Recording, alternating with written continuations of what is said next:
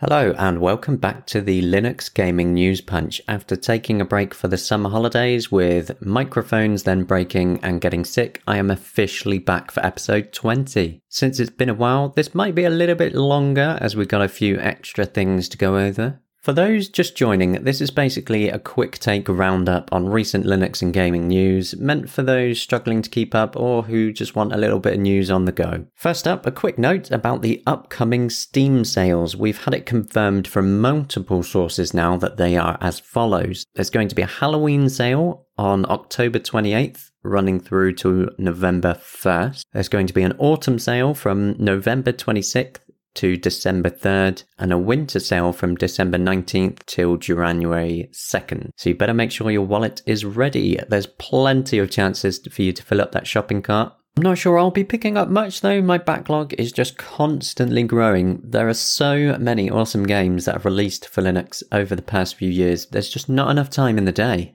Now, onto a quick bit of distribution news, as Ubuntu has just recently turned 15 since the Warty Warthog was released back in 2004. Now, I don't want to sound too hyperbolic here, but without Ubuntu, I probably wouldn't be here today. See, I remember getting my first proper PC. I must have been around 15 or 16. And it came with something called Mandrake. Now, I had no idea what it was. It was confusing, weird, but it also pulled in my curiosity. And so my love affair with Linux exploded from there. When Ubuntu came along sometime later, their real focus on making things easy and sorting out little paper cut issues really helped to glue me to Linux. So happy birthday to Ubuntu. What a ride. Now I want to get some of the recent bad news out of the way. Starting with Natural Selection 2, as the Linux version has been officially dumped. It's been removed. Now, if this sounds familiar, it's because the developers of Rust did the same thing not long ago. They stated it was because it was becoming increasingly more difficult to support and develop for the platform natively. They said they also struggled to find enough testers with quality assurance experience to help them. Now, any loss is sad, of course, but we have to think about the wider picture. In this case, unlike Rust, Natural Selection 2 has a very small player base. There's barely even 200 people on it right now, and that's a good day. It's not a huge loss overall, and the reality is that game development is hard. Games cost a lot of money to support and maintain over time, and when you've got so few players already, cutting back seems like a sane thing to do. Even if it sucks for us, there's somewhat of a silver lining there though. They are attempting to ensure it works in Steam Play. They even put out a patch that fixed a Steam Play issue, so there's some sort of hope there for it.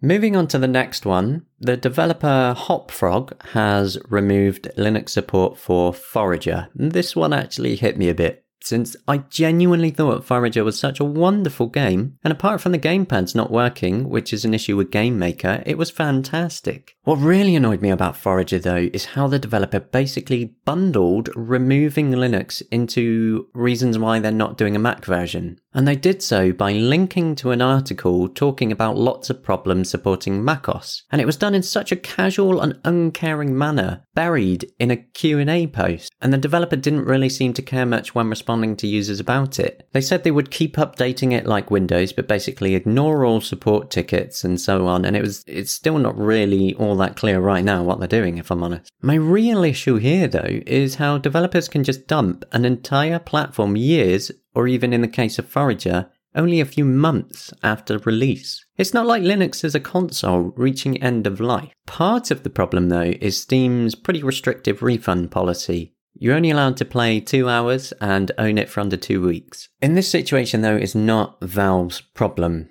really. I mean, they can't force anything onto developers about support, and I don't think they should. That would be Valve overstepping some boundaries there. It's quite a dangerous line. But having something in place for when a platform is removed, just to give even a partial refund if people want it, that would restore a little bit of faith. Right, anyway, enough of the crap news. What's been awesome lately? The good news is there is a ton of that. I'm sure a lot of you have heard of No Man's Sky, that massive randomly generated space game from Hello Games. Now the thing is, No Man's Sky does not have a Linux version, yet Hello Games have repeatedly now fixed up issues with running it in Steam Play to the point that it's almost perfectly playable. Some performance issues here and there, but That's to be expected. But the point is, they are fixing problems when they come up. They fixed some Steam VR issues. Another later changelog mentioned some driver issues on Linux were fixed. And I think that's honestly brilliant. That's what we want to see. It doesn't have to be a case of native versus Steam Play.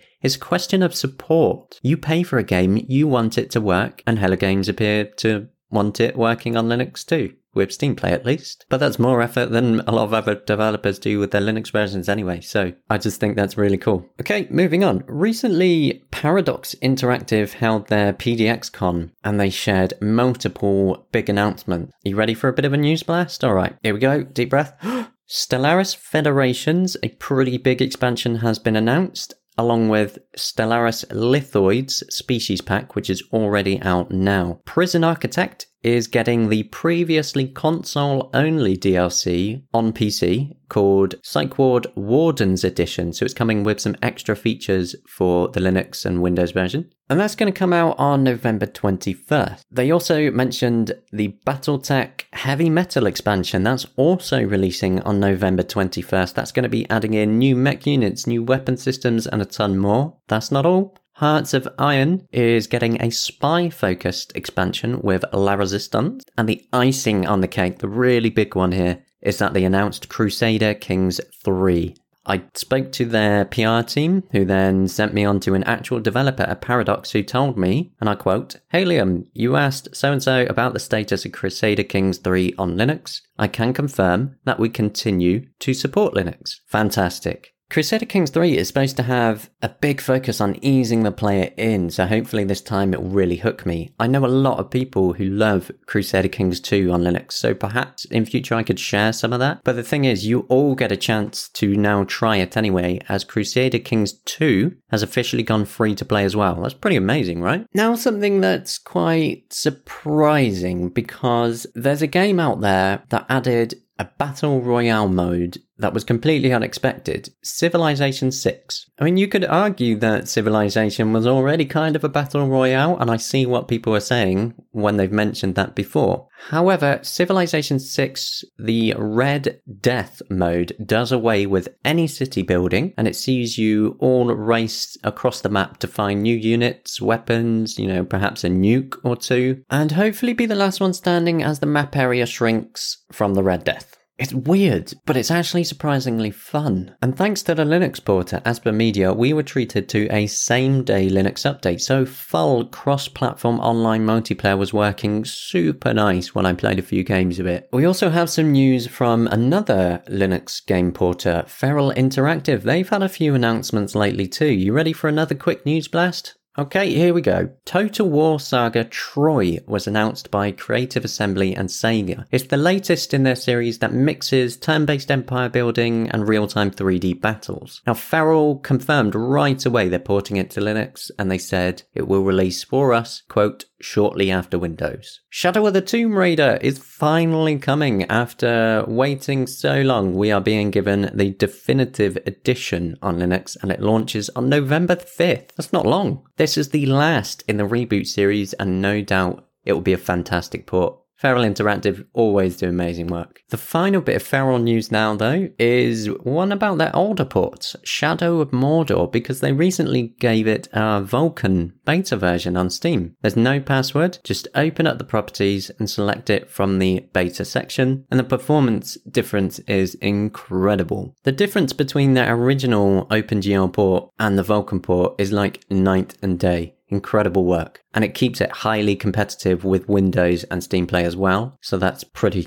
amazing. I have to say as well, it's incredibly pleasing to see Feral continue throwing their hat in the ring. They've been seriously good for the Linux gaming ecosystem, and I hope to see a lot more from them. They do still have Life is Strange 2 to come to Linux as well eventually. Here's another highlight for you. Rockfish Games recently announced Everspace 2, and as a massive fan of the original, which was a beautiful 3D roguelike space shooter, I was so excited about this I could have popped. I could have died, honestly. It's absolutely confirmed to be coming to Linux, although not during the early access period, to be clear on that. Now, Everspace 2 is a much bigger game. It's all changed with the sequel. It's no longer a game about looping over when you die. It's no longer a roguelike. It's an open world space adventure, basically. They've got 10 days left to go on their Kickstarter, and it looks like they might hit it. It's going to be a bit dicey there. Their goal is just shy of £400,000, and they've got just over £250,000. So with a bit of a push, it might actually make it. It would be good if it did, because it sounds and looks amazing. And we don't have a lot of these open world 3D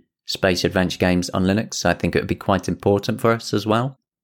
To end the news punch for today, we've got a bit of a teaser, a bit of speculation, as it looks like the Blair Witch game from the developer of Observer and Layers of Fear might actually be coming to Linux. It was pointed out to me recently that they've added a Linux content depot on Steam database, and they continue to update it even today as I'm recording this. I've seen an update to the Linux information on there. So perhaps they're going to go for a surprise Halloween release for Linux alongside a bigger update. Who knows, but it could be some spooky fun coming for us. And that's it for this week. If you do enjoy these little roundups, do reach out and let me know. I want to know if it's worth it for you. As always, you can visit gamingonlinux.com for the latest daily news during the week. See you in another week or so for the next News Punch episode. Goodbye for now.